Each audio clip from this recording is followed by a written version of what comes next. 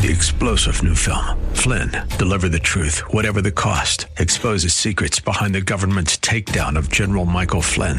Flynn knew what the intel world had been up to. He ordered the first audit of the use of contractors. This set off alarm bells. He told the truth. He was the most dangerous person for Donald Trump to hire. They had to get rid of Flynn. Flynn, Deliver the Truth, Whatever the Cost. Available now. Watch it today. Go to salemnow.com. salemnow.com. Welcome back as we head into Hour 2. It is a delight to bring to the show a new friend of mine and someone who's just doing wonderful work in our state legislature at the House of Representatives. He is the new chairman of the House Republican Committee. He is Quang Nguyen, and he is sponsoring some really important legislation, as Abraham Lincoln would have put it, legislation that opens our eyes to the signs of the times and makes common cause for a common object. Representative Nguyen, thanks for joining us and welcome to the show. Well, thank you, Mr. Lipson. I really appreciate it, and we are becoming friends quite quickly, sir. Yes, we are. Please call me Seth. You get a title. I'm just Seth. Tell the audience. Okay. Yeah, you betcha.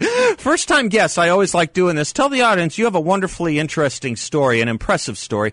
Tell the audience a little bit about yourself, autobiography, any way you want to take it, and then we'll get into this piece of legislation that is so fascinating to me.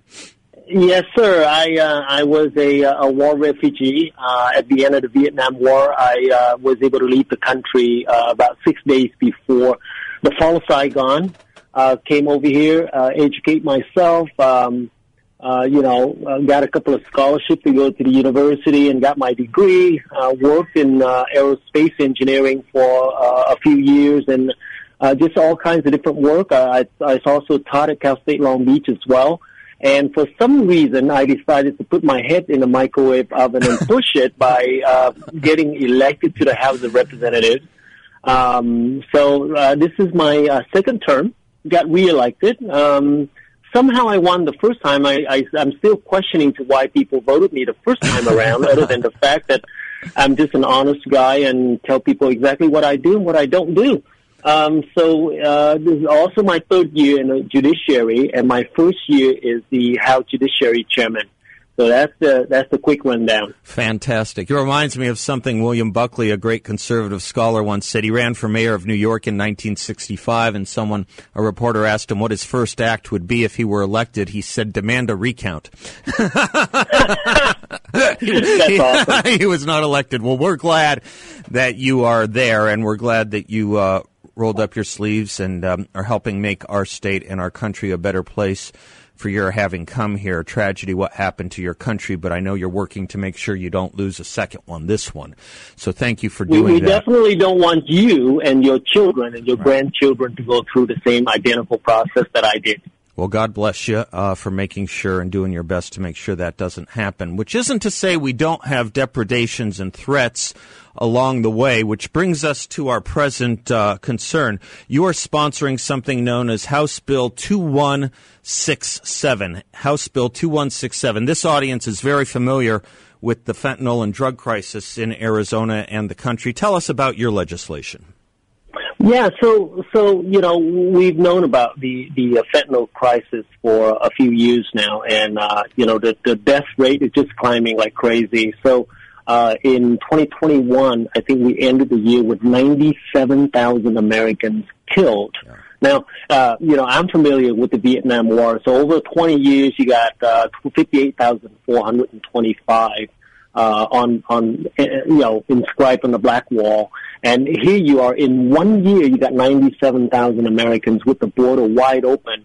And so that became quite evident for me that I needed to do something about it until I showed up at work here one day, and I was in the parking lot, and my good friend Josie Dunn from Prescott, Arizona, called me and said, my daughter Ashley died yesterday. Oh, no.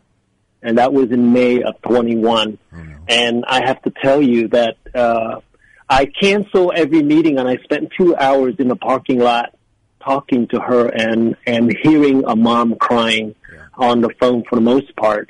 And so I immediately contacted the Yavapai County Attorney Sheila Polk and started working with her because I knew she drafted a bill earlier that did not go through the didn't make it through the House of Representatives. So I talked to her in 21. We worked out a bill. We introduced it last year, and a couple of Republicans decided not to be on it because of the so-called unconstitutional, that phrase that being used a lot lately. But my feeling is that I need to concentrate on policy and allow the Rules Committee to make the determination whether it's unconstitutional or not. So I take the same approach this year. We modified it quite a lot, and you and I had a mutual friend who helped me along the way as well. And we had a three-way phone call the other night, and I thought it was very helpful. Yeah. So I think the bill is pretty solid. It's designed not to prosecute users or even dealers, but what it does is it'll prosecute and people who actually sell the drugs and actually connect it to traffic the drug, sell it. Actually, we're going to go to sell. We have to be specific to the language and actually connect it to a death. Then minimum sentencing is 10 years. Presumption is 15, and I believe maximum could be as much as 25. Well, it's an important message to send. The law is a teacher, and what we tolerate and what we don't tolerate is what our society needs to learn. We need to be teaching that we will not tolerate any more of these kinds of depredations. You put your finger on it when you talked about that Vietnam Wall. I talk about it often myself, sir. You add the rest of the drug deaths in this country, and you get about 2 walls a year. We're building about 2 walls a year, or we could be, if we don't do the kinds of things you're rolling up your sleeves to do. Why would anyone think this is unconstitutional? Well, it's kind of funny because we have legislative council draft the bill, and legislative councils are full of lawyers. Yes, and exactly. And so I do my job as a policy maker, and I would allow other people to deal with the constitutionality of a law. Sure. And usually they'll come right to me and say, Kwong, you really can't do this stuff because it is unconstitutional. Well, then set me down and explain to me why it's unconstitutional. And so they do that. They do a pretty good job at it. This particular case, the bill is on the second year, actually third year before I came to office. And I continue to work with lawyers and judges and prosecutors to make sure that I'm not doing anything that is outside of the law. And the question is, why would anybody fight against someone who's fighting against this crisis? Right. They are dealers of death. This is what we are going after. Dealers of death.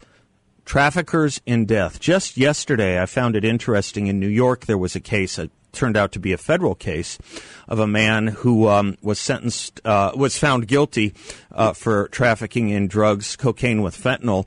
Killed 3 people in Manhattan last year or a year before, and he's facing 25 years to life. This was on a law and piece of legislation at the federal level that seems to have no constitutional qualms. I'd like Arizona to be able to use some of those tools. That's, I gather, why you're doing this.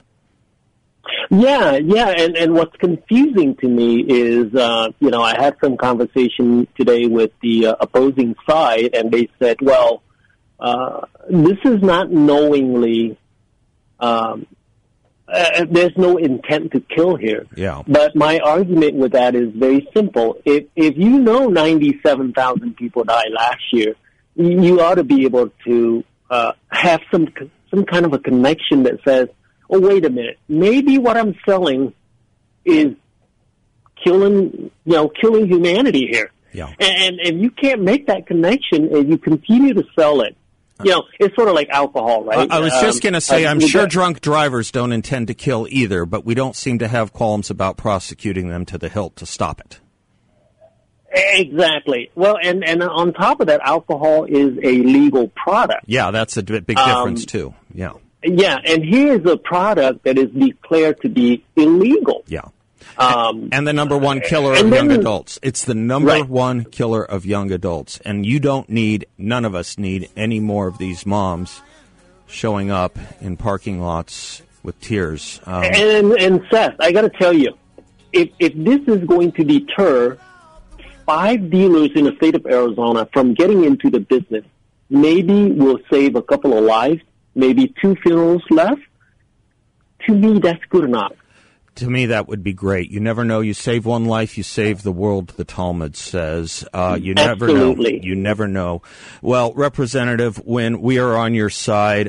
People, folks in the audience, write to or email Representative Wynn. They make it really easy to email him at azledge.gov. My name is Liebson, so I'm conscientious about spelling people's last names, Kwong, so I'll give it out to the audience. Nguyen is how he spells his last name. Nguyen. Yes, email him. Let him know you're supporting him on this, as I said, as Lincoln put it, a piece of legislation that makes common cause for a common object that will save more lives. And shame on those who would oppose this or look for reasons to oppose it. Sir, I salute you and thank you. Thank you. You betcha. Godspeed. I thank you for having me on. God bless. God bless you. I hope it'll be a down payment and the first of many returns. Thanks for doing what you're doing, sir. Thank you, sir. You betcha. I'm Seth Liebson. We will be right back.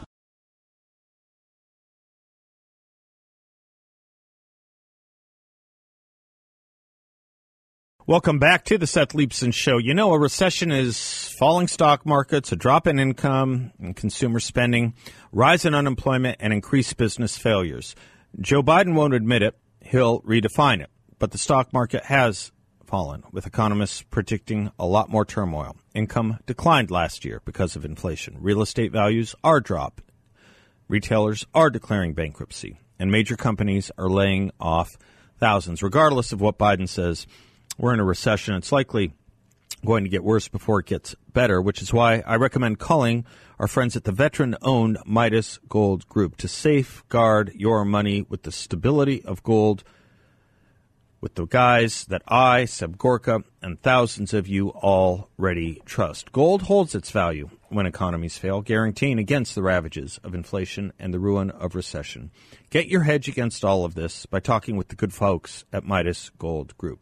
Check them out at MidasGoldGroup.com. That's MidasGoldGroup.com. Or better yet, give them a call at 480-360-3000. That's 480-360-3000. Yes, as I was mentioning at the top of the last hour, I was on the Josh Hammer Newsweek podcast, and we covered a lot of territory this week. You can get it at Apple or Spotify or just even on the web by going to Newsweek Podcast. It's the one with Josh Hammer. And talked a lot about, we did the drug issue like we were just talking about with Representative Wynn and spent some time on that. But he asked me a lot about the conservative movement and maybe thought it would share some of that with you. He started by asking me about the Claremont Institute and my fellowship there and what the Claremont Institute's contribution to conservatism is. And here's a little segment from that. One of the things that I think distinguishes their outlook and approach is I was reading an interesting op-ed from the Wall Street Journal about a year ago. I had reason to revisit it. It was written by Joseph Epstein about modern conservatism, and he mentioned the four people most important, and it was, I don't know if I'll get them all, John Stuart Mill, I think John Locke, Frederick Hayek. There's one other I'm forgetting. And it dawned on me, you know, all of these are smart people. We've all read them. None of them are American, interestingly enough. And I think what the Claremont Institute has done, perhaps the only, if not the best job at, is showing that there is an American idea that should inform and impel conservatism. And it starts, obviously, with our founding, and it starts with Jefferson and Madison. It starts with the stuff Harry Jaffa wrote so well about, the wedding of individual liberty to the notion of equality, that you can't have one without the other. If you have liberty without equality, you have libertarianism, if not libertinism. If you have equality without liberty, you have perverted notions that lead you to socialism. And to separate the notions of liberty and equality found in our founding documents, particularly some of the early state founding documents and the Declaration of Independence, is to have a staircase with that separates the upstairs and downstairs nature of it. So I think what Claremont has done the best job of is showing that there is an American idea, and not only is there an idea, but it is worth saving.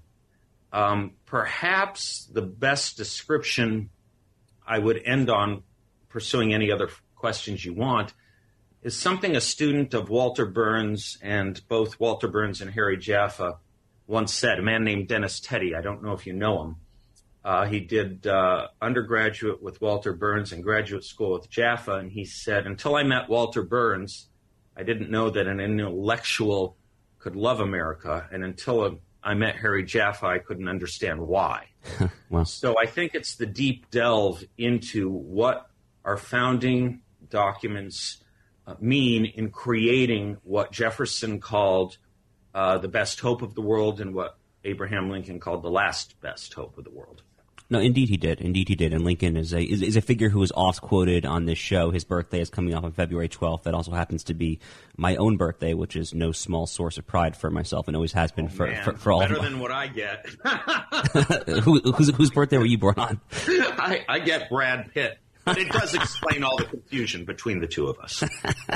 Oh, man. No, that is quite funny. Quick aside, actually. I happen to think Brad Pitt is an underrated actor. People tend to think of him for his dashingly good looks and all of that. I actually think the man can act quite well, but, I suppose that's neither here nor there for I can do culture with you all day long, pop culture, if you want, because I agree with you. There's another area of agreement. He is an underrated actor. There's nothing he can't do. No, he really is, actually. I mean, you can go back to the 1990s.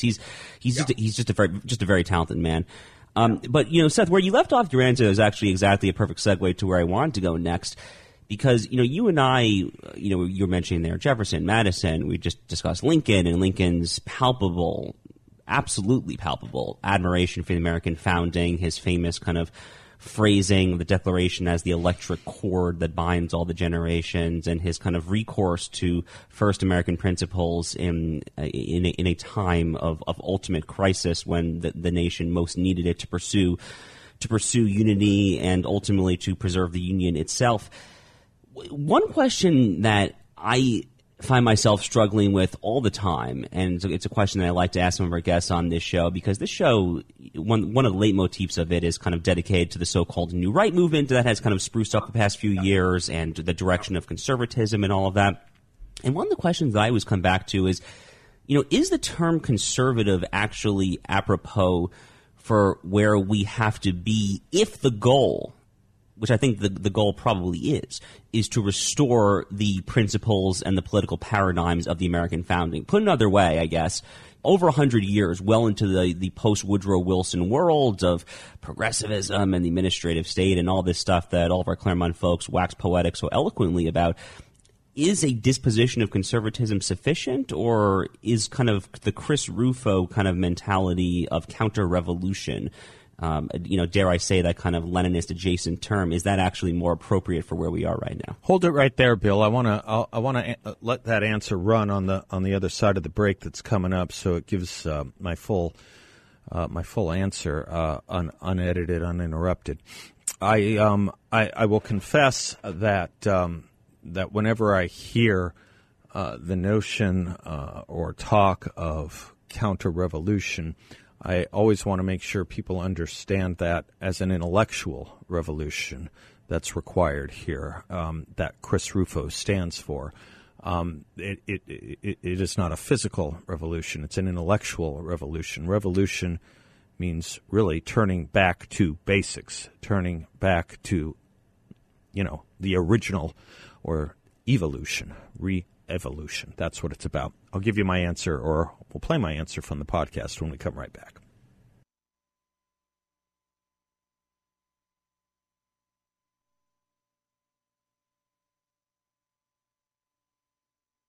Welcome back to the Seth Leibsohn Show. I was privileged to, as I was mentioning, be on Josh Hammer's Newsweek podcast. We were having a conversation about conservatism, and several of you thought I should share it with the audience just in case you don't access the podcast or can't.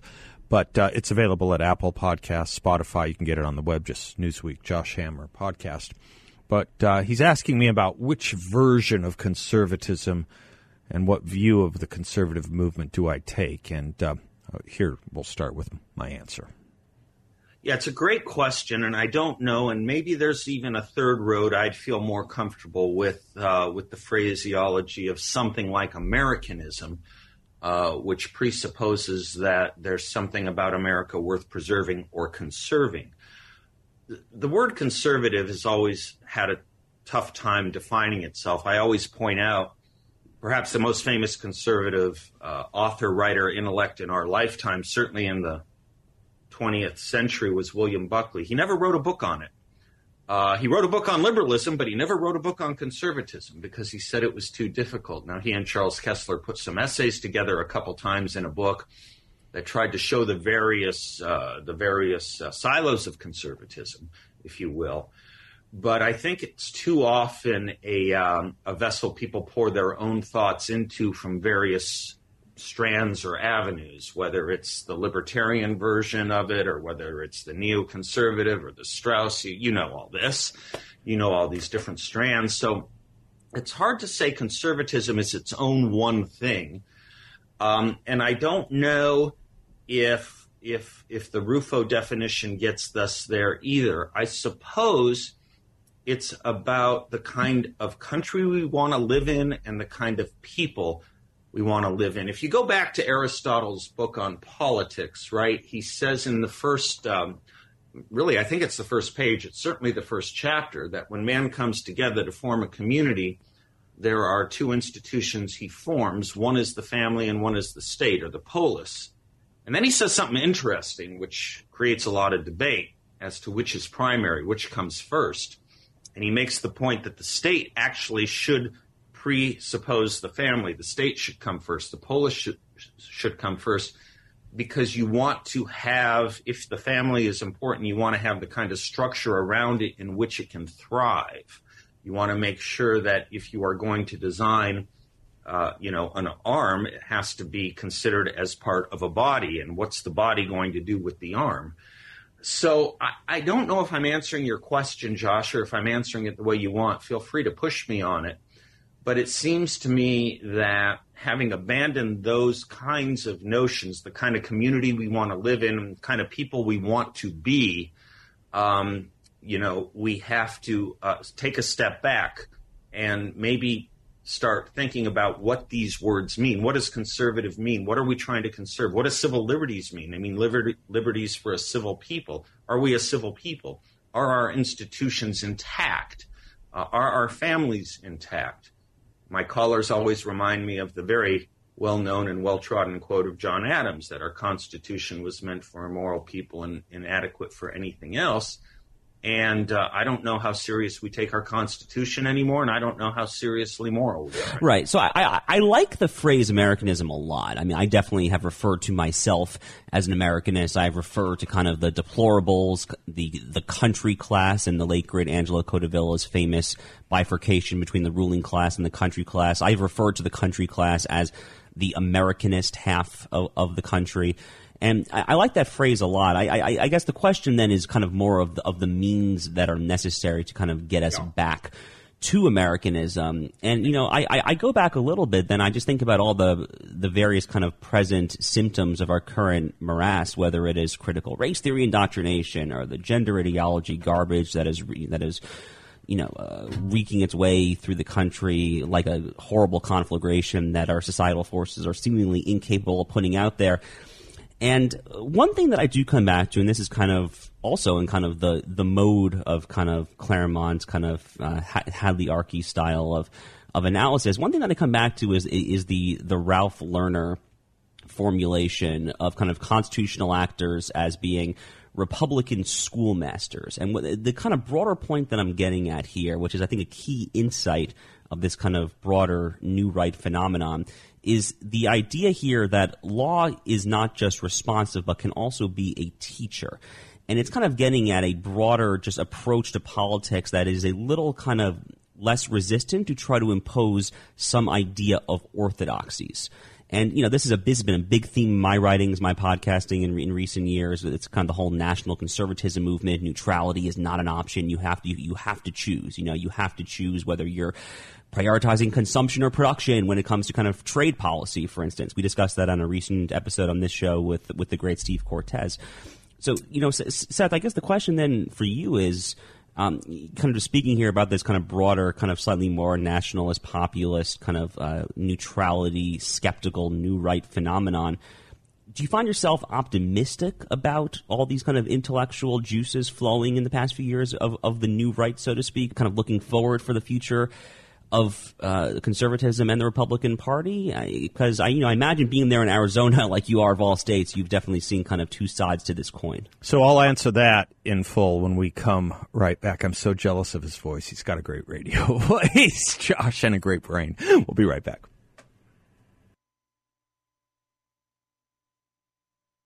Welcome back to the Seth Leibsohn Show. Thank you, Bill. Part of the interview I was doing with Josh Hammer, he was interviewing me on his podcast. He was just asking me if I was optimistic about the new right and the conservative movement and where I stood on a thesis of a University of Chicago professor named Ralph Lerner about the role of education in conservatism. And here was what I did my best to answer with. I see flickers. Let me take 2 minutes and unload a lot on that question, if I can. Please do. If anyone takes one statistic from this podcast home, or seriously or to heart, it is this. The National Assessment of Education Progress, known as the nation's report card, it's our best test of what our elementary and secondary students know, has that 50%, fully half of high school seniors, get an F, fail, in American history. 50%. That means 50% of our 17 and 18-year-olds do not know the story or the history of America. That is to say, right at the age of becoming eligible to vote, perhaps getting their first job, perhaps joining the military, perhaps going to college. We spend a lot of time, obviously, speaking about a very huge problem, illegal immigration. But when you think about that statistic, that half of our 18 and 17-year-olds don't know this history, we are making aliens of our own citizens here and sending them into a world, sending them into a country they don't recognize. We used to think that when college students would come home on spring break or Christmas break and talk about, French philosophers their parents had never heard of and Marxist notions that might have been offensive or might have been alien to their parents or grandparents. We used to say, well, that's college. They'll graduate, they'll enter the real world, and they'll be fine once they get their first paychecks. We were wrong about that. Turns out there was a tremendous lab leak. It came out of the ivory tower, probably far more toxic than anything that came out of the Wuhan virology lab. And it was this leak of Marxist thought that the kids did take with them out of high school, where they were taught America was a down market commodity, and out of college, where they were taught that Marxism was a better view or worldview than freedom and democracy and liberty and capitalism. And so they, through the schools, through the education schools and through elementary and secondary education for the past, generation and a half or so, have changed this country and have put that lab leak into our environment that has not affected our lungs like Wuhan, but our brains. And I think that has made everything so bad, whereas we once thought our challenge was Hollywood and journalism, we awakened over the last decade to realize it's not just Hollywood, it's not just the major and mainstream media, it's now the NFL of all places, it's now the Department of Defense of all places. Things we used to think of, or Michael Barone once called hard America, they've infiltrated and infected all of that, so that a country that began with live free or die, a country that went to war for freedom and equality, singing, as he died to make men holy, we shall die to make men free, saw this virus that came to us in 2020 that did affect our lungs and said, we're going to go from live free or die, and better dead than red, to let's roll up, a country that said let's roll 20 years ago, let's roll up under a couch. How did this happen to us, Josh? One of the things that gives me the flicker of hope is people did wake up. Some people did wake up, seeing what was going on in their children's and grandchildren's curriculum, and started doing the most important thing a citizen can do, which is run for school board and try and change it. Because I think that's where the change is. Claremont focuses on law students and graduate students and college students, but I think we have an ancillary, if not maybe even more important duty to start fixing our elementary and secondary system. I know that's a lot. I don't know if that was responsive, but that's where I'm at on flickers of hope. No, it's very helpful. It actually reminds me of a Bible quote that another previous guest on this show, Eric Erickson, likes to throw around quite a bit, where I'm going to butcher the exact quote verbatim, but basically says, seek the welfare of your city, and there you shall find welfare, or there you shall find peace. Again, I can't remember the exact quote, the reference, of course, being to the exile of the Jews to Babylon. And it's powerful. I mean, so often that is where you have to start, is right there, kind of fixing your immediate environments, your immediate surroundings, and only then can we start to kind of think about kind of the national issues, let alone kind of international or global issues, which is actually a perfect segue to where I want to take this conversation next. But we're going to take it to a quick break before then, so please do stay with us. That's perfectly fine. That's enough of an appetizer. Josh Hammer's a great interviewer. He's a great mind, as I was saying, and see if we can get him on the show and reverse the tables on him and interview him. He's been on the show before. He has done an amazing job with Newsweek. They're just publishing stuff like never before, and most of it, I think, is fair to say, not all of it. Most of it is on our side. It's actually an opinion section that probably tilts about 60-40 conservative, as opposed to an op-ed section that tips 90-10 in almost every other publication I can think of that isn't 100-0 on the liberal or left side. Kudos to him. He's also, as I say, just a really, really great mind, one of the great thinkers of the new right. And he is aligned with, what's called the national conservative movement.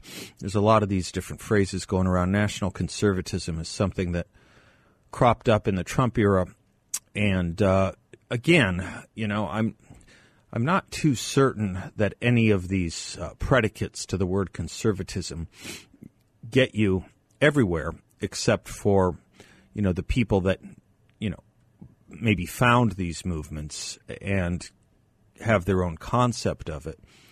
It was in large part a defense of the notion of nationalism, and nationalism not being a pejorative, not being a bad thing, as was said so often during the Trump administration.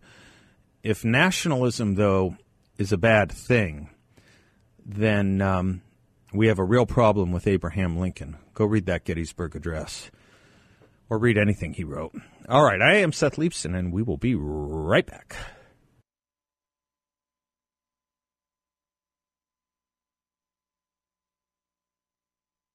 I refi for quite a bit now, and if you still have questions about them and what they can do with your investment money, they want you to call them at 888-YREFI34. That's 888-YREFI34, and put you in touch with any number of many satisfied customers who are happily investing and getting great returns with them. Think about your IRA.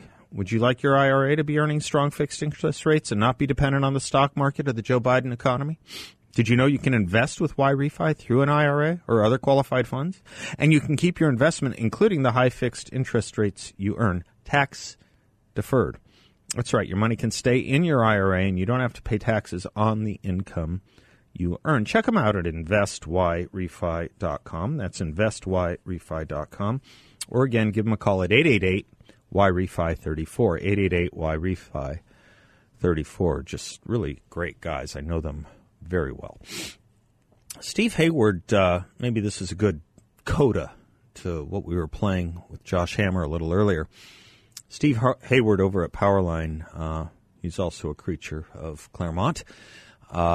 He excerpted an essay he liked by C.S. Lewis. C.S. Lewis may have an what's the word I want? An outsized, an oversized role on this show. He's just such an insightful writer. Someone whose works in the 40s really and 50s really apply so greatly to our own times. Anyway, he was excerpting a part of an essay of C.S. Lewis's on the Powerline blog from an essay of Lewis's called The Poison of Subjectivism. And it was so relevant to what we were talking about when we were opening the discussion on conservatism with a redounding to the notion of the laws of nature and nature's God, to the idea of natural law, to the idea of a morality, an overarching morality that supersedes that with an invisible hand, if you will, in a moral sense, controls vicissitudes, geography, and subjectivism. And C.S. Lewis closes his essay this way: if good means only the local ideology, how can those who invent the local ideology be guided by any idea of good themselves? The very idea of freedom presupposes some objective moral law which overarches rulers and ruled alike. Subjectivism about values is eternally incompatible with democracy. We and our rulers are of one kind only so long as we are subject to one law. But if there is no law of nature, the ethos of any society is the creation of its rulers, the creation of its educators, the creation of its conditioners, and every creator stands above and outside his own creation. Boy, there's a year of philosophy in that one. All right, folks, Hugh Hallman, be with us, coming right back.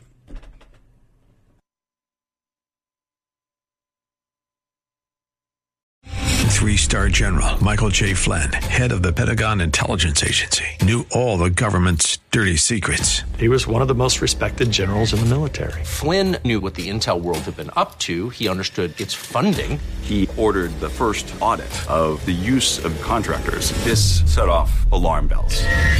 The explosive new documentary, Flynn, Deliver the Truth, Whatever the Cost, uncovers the facts behind this scandal. Flynn told the truth. He was the most dangerous person for Donald Trump to hire. I find out the worst enemy that I'm going to face in my life is right here in America. They took my assessment and they wanted me to change it. And I was like, I'm not changing it. They had to get rid of Flynn.